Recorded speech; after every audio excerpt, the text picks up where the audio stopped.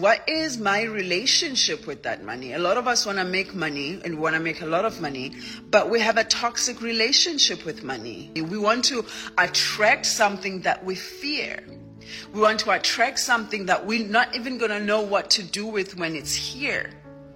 We want to attract something that we have placed so many negative beliefs on.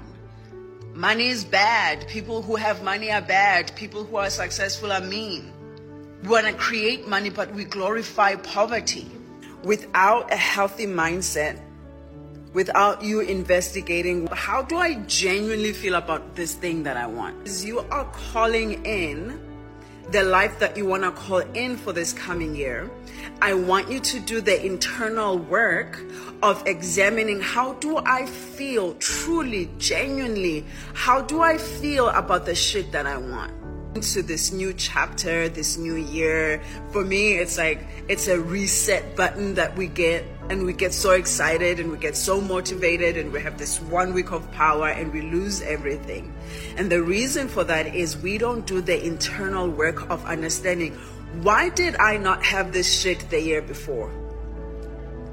And if I'm stepping into this next year as the person I was year before, chances are I am still not going to have this life this year, because I have not done the internal work of understanding what were the barriers that were there before.